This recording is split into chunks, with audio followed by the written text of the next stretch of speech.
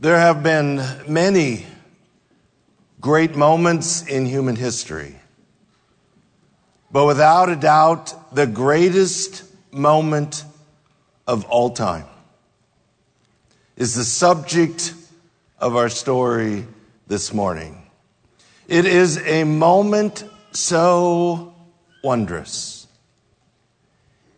It gives reason for every person hearing my voice to have hope in the most uncertain, difficult times. If you have a Bible, turn with us to the Gospel of John, chapter 19. We're continuing our study of the Gospel of John. Pilate has just turned Jesus over to be crucified. As I've mentioned several times, none of the gospel writers give us all the details. So there's some things that John omits. There's other things he adds that aren't found in Matthew, Mark, and Luke. We pick it up in verse 17. They took Jesus, therefore, and he went out, bearing his own cross, to the place called the place of a skull, which is called in Hebrew Golgotha. There they crucified him, and with him 2 other men on either side, and Jesus in between. It is likely when Jesus is condemned to be crucified that the second scourging takes place, what Romans would have referred to as level 3, which would have been the most violent scourging of all. He then would be expected to carry his cross, meaning the cross beam, the horizontal beam, to the site to be crucified. That was common. We know from one of the other Gospels that partway en route, Jesus collapses under the load, and Simon the Cyrene helps carry the beam the rest of the way. Likely because Jesus was scourged twice, he just simply at that point could not continue to carry the crossbeam. John tells us that they come to a place called the place of the skull. In Greek, the cranium. In Hebrew, Golgotha. In Latin, Calvary. This place is uncertain. In AD 70, Rome destroyed Jerusalem and the walls and the city, and it's just not possible today to figure out exactly where this location was, nor does anybody really understand why it was called the place of the skull. Some people think it's because of rock formations. That may or may not be the case.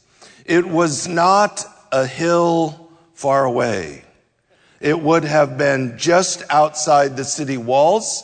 It would have been next to a main road in and out of the city. The whole point was to crucify someone in a heavily populated, heavily trafficked area as a warning from Rome. This is what happens when you disobey our laws. A cross was not really tall with the crossbeam way up in the air. The feet of the condemned would have been maybe a foot off the ground, something like that. John tells us that Jesus was crucified between 2 other men. We know them to be insurrectionists. We would call them terrorists. It's likely it was planned that Barabbas and these 2 were to be crucified, but Jesus is now taking Barabbas's cross. You can even hear the imagery in that language. The 2 terrorists on each side of Jesus essentially represent all humanity. One of them mocked and made fun of Jesus, and one of them reached out for the mercy and salvation of Jesus. At the end of the day, everyone will fall into one of those two categories. Crucifixion was started by the Persians, but you might say perfected by the Romans, meaning perfected for maximum torture. The condemned was nailed to the cross, not through the hands, but through the wrists and also through the feet. But it was not that the feet were laid on top of each other and a nail driven through, but we have evidence today that tells us actually the feet were turned 45 degrees to the left. And then the stake was driven through both feet. The purpose for that was to twist the body in order to accomplish maximum torture on the cross. It was the most horrific of deaths. It was so horrific, it was reserved for slaves and foreigners. It was not legal to crucify a Roman citizen. It was a death so terrible that the first century historian Josephus recorded it as the most wretched of all deaths. This is why Paul, when he talks about it in Philippians 2, says Jesus humbled himself to death, even death on a cross. It was the most wretched, horrible death possible. Verse 19. Pilate also wrote an inscription and put it on the cross. It was written, Jesus the Nazarene, the King of the Jews. Therefore, many of the Jews read this inscription, for the place where Jesus was crucified was near the city, and it was written in Hebrew, Latin, and in Greek. So the chief priests of the Jews were saying to Pilate, do not write the King of the Jews, but that he said, I am the King of the Jews. Pilate answered, what I have written, I have written. So it was customary that a placard would be made that had the official charges as to why this person was being crucified. Typically, it was hung around the condemned's neck, worn to the crucifixion site, and then would be nailed to the cross. John tells us that Pilate wrote, Jesus the Nazarene, the King of the Jews. John tells us that the Jews were beginning to gather and reading this sign. This was Passover. The city would have been packed with people. There's a very small percentage of people that would have been aware of the trial and the condemnation of Jesus. So people coming and going out the gate, down the road, or perhaps just gathering to watch the crucifixion, are reading the sign, and imagine how confusing this is. His big crime is he's the King of the Jews. And trying to figure out why would the religious leaders want him crucified if he's the King of the Jews. So this is why the chief priests go to Pilate and want the inscription changed. Now, we have been studying this chess match between Pilate and the chief priests over power and control. It would be right to say that ultimately the chief priests, the religious leaders, won. They got their way. Jesus is to be crucified. But you might also say Pilate got the last laugh. He was very intentional in his wording. This was his last shot. And ultimately what he's saying is you are a pitiful people, and here is your pitiful king. So the chief priests want the inscription changed, and Pilate's not about to change it. I have written what I have written. It is interesting, there are two primary players in the crucifixion of Jesus, Pilate and Caiaphas. Both uttered prophecies they did not understand. Caiaphas said it is expedient for one man to die on behalf of the nation.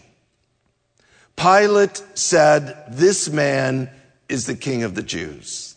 Both of them speaking prophetically in a way they did not understand.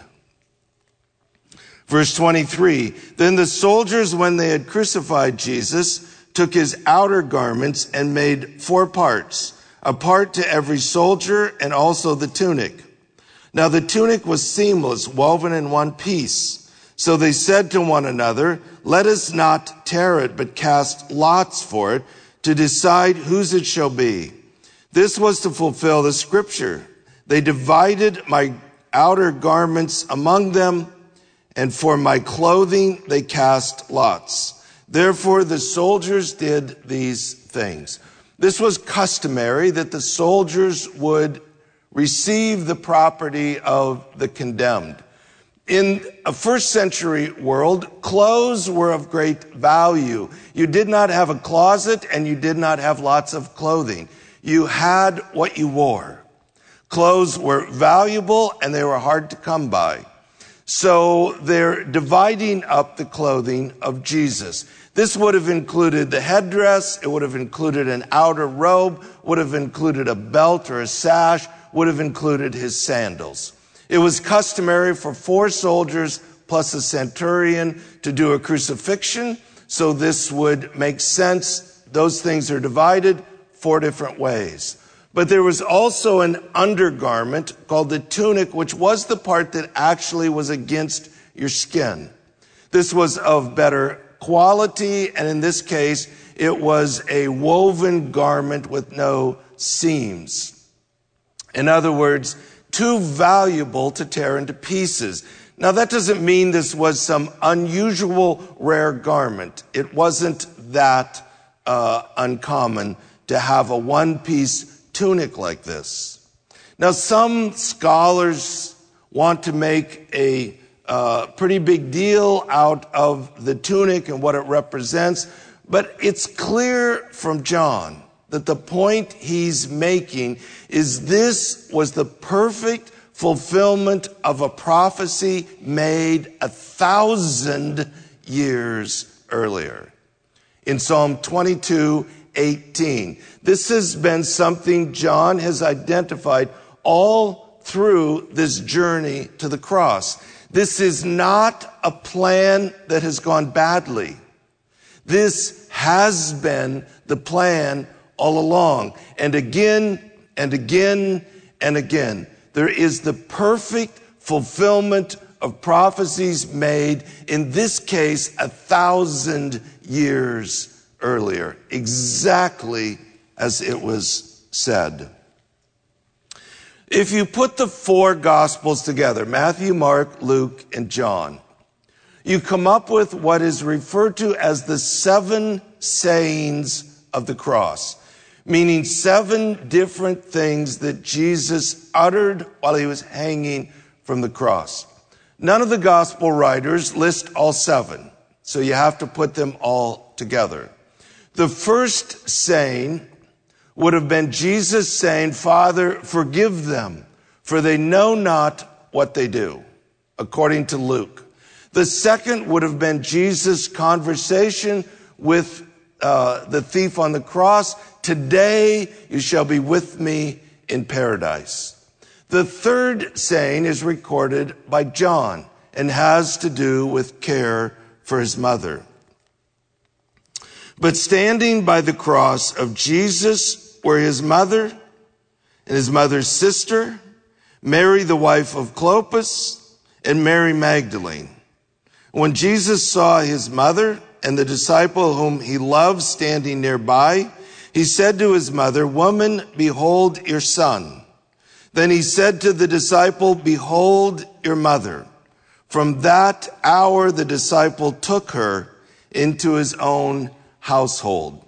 So John identifies 4 women the mother of Jesus, Mary, Mary's sister, whom most scholars believe to be Salome, which was the mother of James and John. This is part of our support for believing that Jesus and John were actually cousins. Mary, the wife of Clopas, is an unknown. That's really all we know about her. And Mary from Magdala, known as Mary Magdalene. It is remarkable. At this point, Jesus has been hanging on the cross approximately 3 hours, from 9 o'clock in the morning to about noon. Yet in the midst of his agony, you still see this heart of kindness and compassion toward his mother. It would have been very difficult for a widow in a first century culture to survive. It is believed by this point Joseph is dead and Mary must be cared for. It makes sense that Jesus would commit Mary to John, especially if he's a relative. The language there, people identify it as official betrothal language or adoption language. It's not just something Jesus said. It has a ring of something more official. That from this point on, John would treat Mary as if she was his own mother. Now, it's interesting to think about. Mary had other children. Jesus had siblings. But we also know at this point in the story, they do not believe. How are they going to comfort and care for Mary if they do not believe? So it's John who is chosen to bring the necessary comfort and care for Mary. Most scholars believe, based on the way this is written, that at this point, John takes Mary away from the cross and gets her settled somewhere safe. Part of what Jesus was saying is it was not necessary for Mary to witness the rest of this. Can you imagine a mother watching the horror of this suffering? It probably also explains why there's about a 3-hour gap in John's information. He is an eyewitness, leaves, and approximately 3 hours later picks up the rest of the story. But what happens in those 3 hours is highly significant. From 12 o'clock to 3 o'clock, as best we can figure this out, we would say this is the time period when somehow, some way, in ways we cannot fully comprehend, Jesus took on the sin of the world. It is not correct to say Jesus just had to die. Jesus couldn't just show up on earth and die somewhere. Rather, the assignment was to pay for sin. Not just the physical death, but the spiritual death and separation that comes with sin. Paul said that Jesus became sin for us. It is somewhere in this time period where Jesus utters the statement, my God, why hast thou forsaken me?" It was a moment in history so horrific that creation itself mourned. And from 12 to 3, darkness covered the land as if it was night. This is not only recorded by the gospel writers, it's recorded by at least three extra biblical historians from the day. That for some strange reason in the middle of the day, everything became dark. It is in those moments where there was a great earthquake that shook the earth to such a degree, the Roman centurion uttered, "Surely this man was the Son of God." It was in those 3 hours where the veil in the temple was miraculously torn from top to bottom. The veil in the temple was not some thin shower curtain.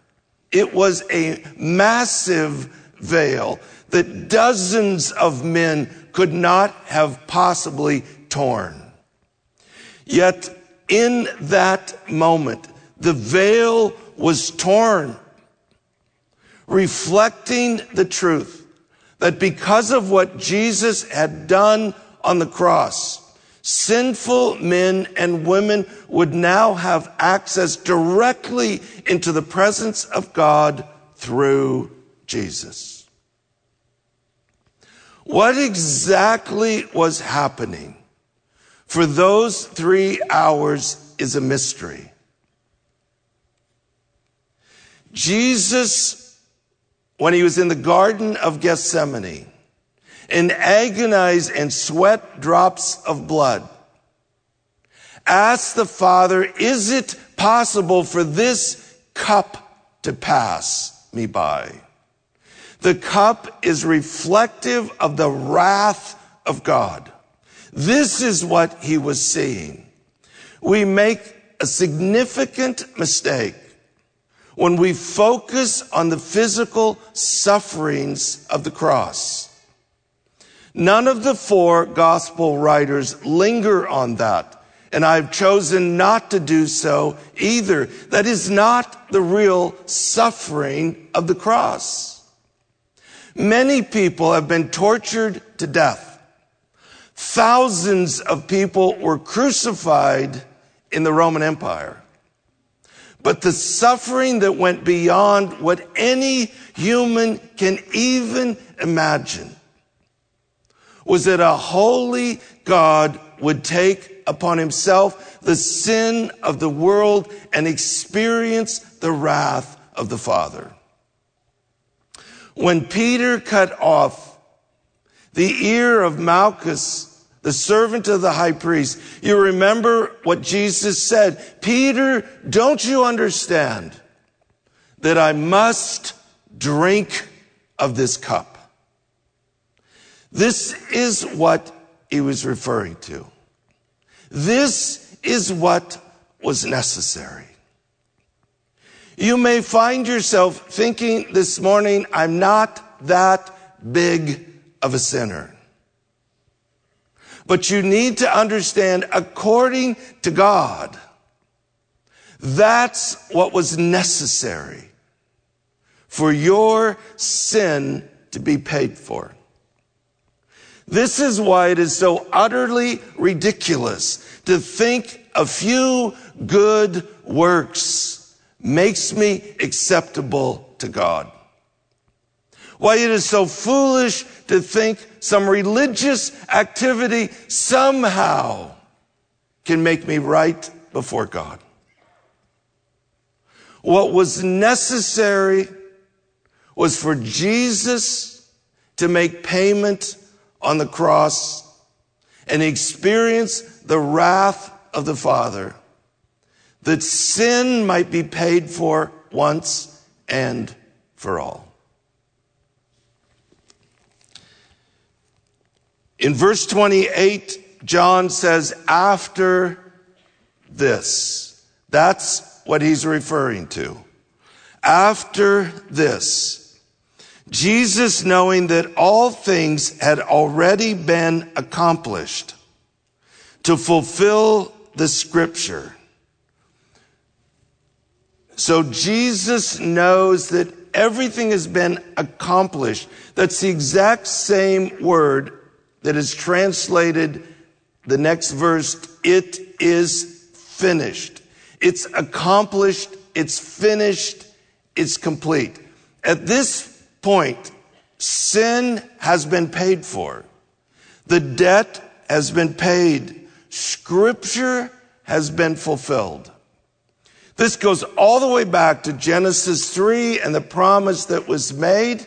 It's been pictured, it's been imaged, it's been waited for now for thousands of years. And this was the moment in history where the scripture was finally fulfilled. And Jesus has accomplished the mission. So Jesus utters the next saying from the cross. The fifth saying, I am thirsty. A jar full of sour wine was standing there, so they put a sponge full of the sour wine upon a branch of hyssop and brought it up to Jesus' mouth. So the fifth saying from the cross is, I am thirsty. The one who had declared himself to be the water of life, now hanging from a cross in his humanity, declares his thirst. This may be as simple as Jesus needing something to drink in order to make the final two declarations from the cross.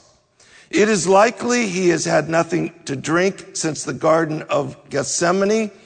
People hanging on the cross, dehydrated because of the significant blood loss. So this all makes sense just from a practical medical point of view. The idea of a branch of a hyssop, this sour wine, cheap wine, was probably there for the soldiers, but may have occasionally been used for the condemned. The idea of the hyssop is a very generic term. It refers to over 18 different variety of plants. But some people see the significance in the fact it was the branch of the hyssop that was used to paint the blood on the door frame of the house on the first Passover. And this is connecting Passover with the blood of Jesus being shed on the cross. So they give Jesus something to drink. Verse 30, therefore, when Jesus had received the sour wine, he said, and the other gospel writers say, said loudly, it is finished. One word in Greek, tetelestai. It is a word that means it is complete, it's accomplished, literally paid in full. We have examples of tax receipts from this time period that have the word stamped across them, tetelestai, paid in full. Because you and I owe a debt we could not pay, Jesus paid a debt that he did not owe. What he's saying here is so important to understand. There's nothing left to do. There's no religious activity.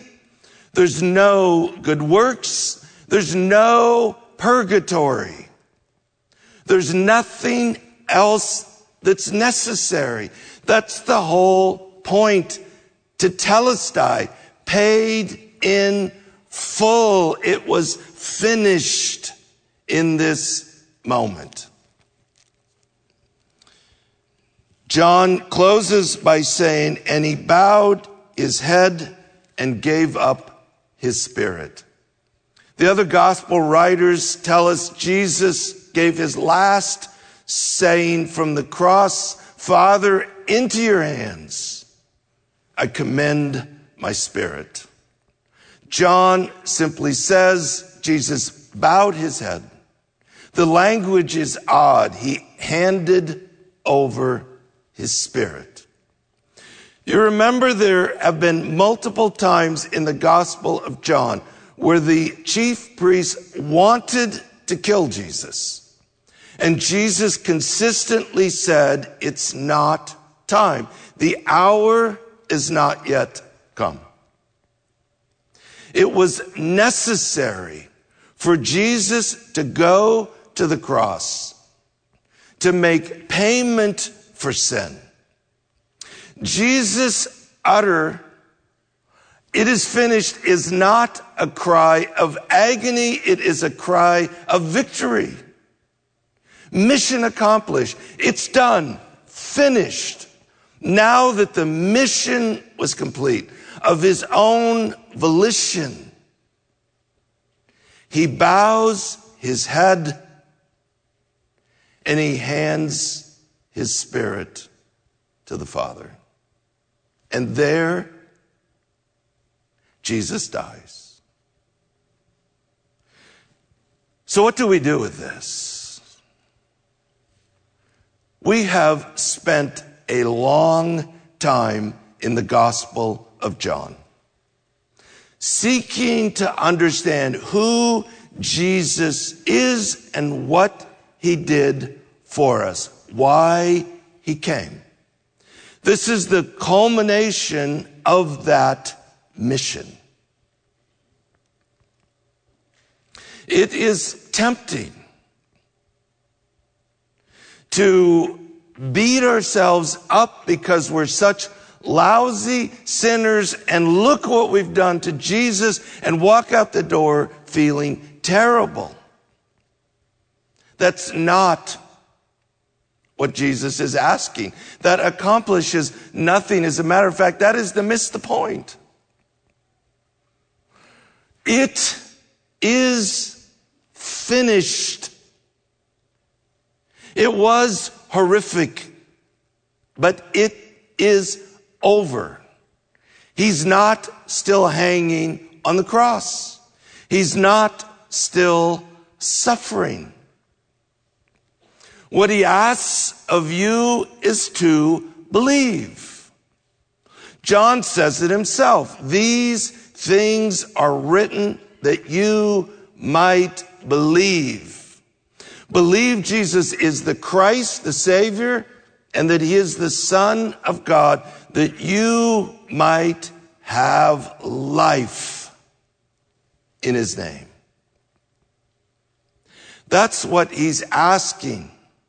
He's not asking you to go out and get religious. He's not asking you to go out and try and be a better person. He's asking you to believe that this is who he is and this is what he did for you. Why would he do that? Because without that payment for sin, you have no hope. These are crazy, uncertain times. But there is every reason for hope in Jesus.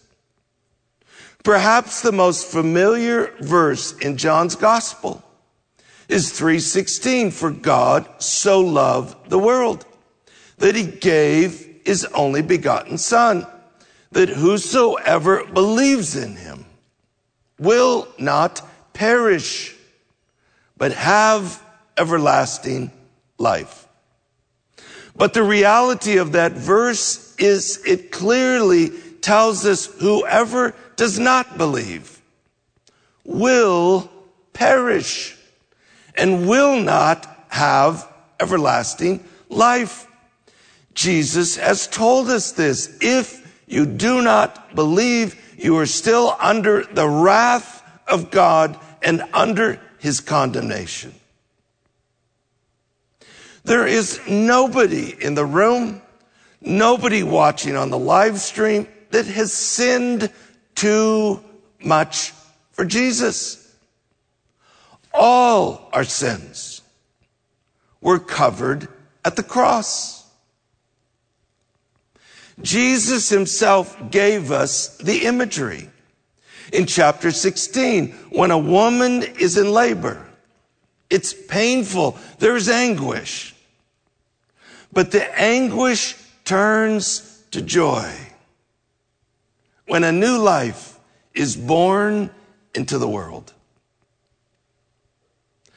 Jesus is not asking you to anguish, but rather that the anguish turns to joy. When you understand this is what Jesus has done for you, and he offers it to you freely as a gift, if you're willing to believe.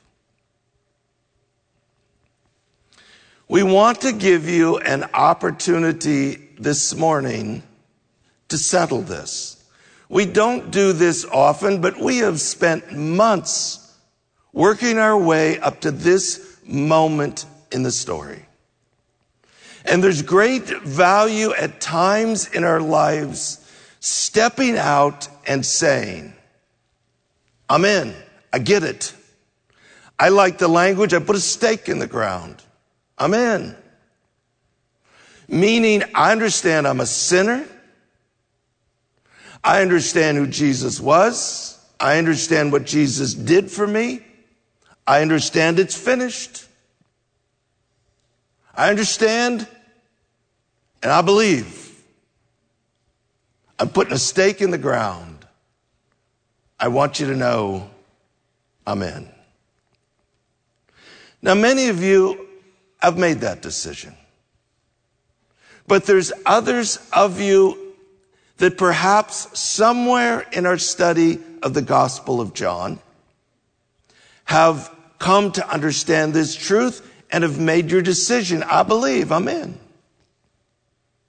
But for some of you, that moment of decision is today. Saying, okay, I understand. I get it. That's what Jesus did for me. And I choose to believe. I want Jesus to be my Savior. So I'm going to invite the band to come back on the stage. We're going to have a closing song. And during this closing song, if you have made a decision to trust Christ anywhere in our series of the Gospel of John, or for some of you, it's today, I'm going to invite you to get out of your seat and to come down. You can stand, you can kneel down front. There's plenty of room. If you want someone to talk with you or pray with you, we'll have staff available. But mostly it's your declaration. Okay, I get it. And I'm going to make a decision. I'm in. I believe. I'd ask you to remain. When the song's over, I just want to pray for you, and then we'll be dismissed. I know we also have a lot of people watching by the live stream. It's been great over these months, not just to hear from people in our community, but people around the country that are joining us in this study. We want our friends watching by the live stream to join us. So if you're watching at home, you'll notice a button that says, raise my hand. That's your way of coming forward. It's your way of joining us and saying, I get it. I understand. I believe. Count me in. So those at home, I'd invite you to join us as we make our decision together.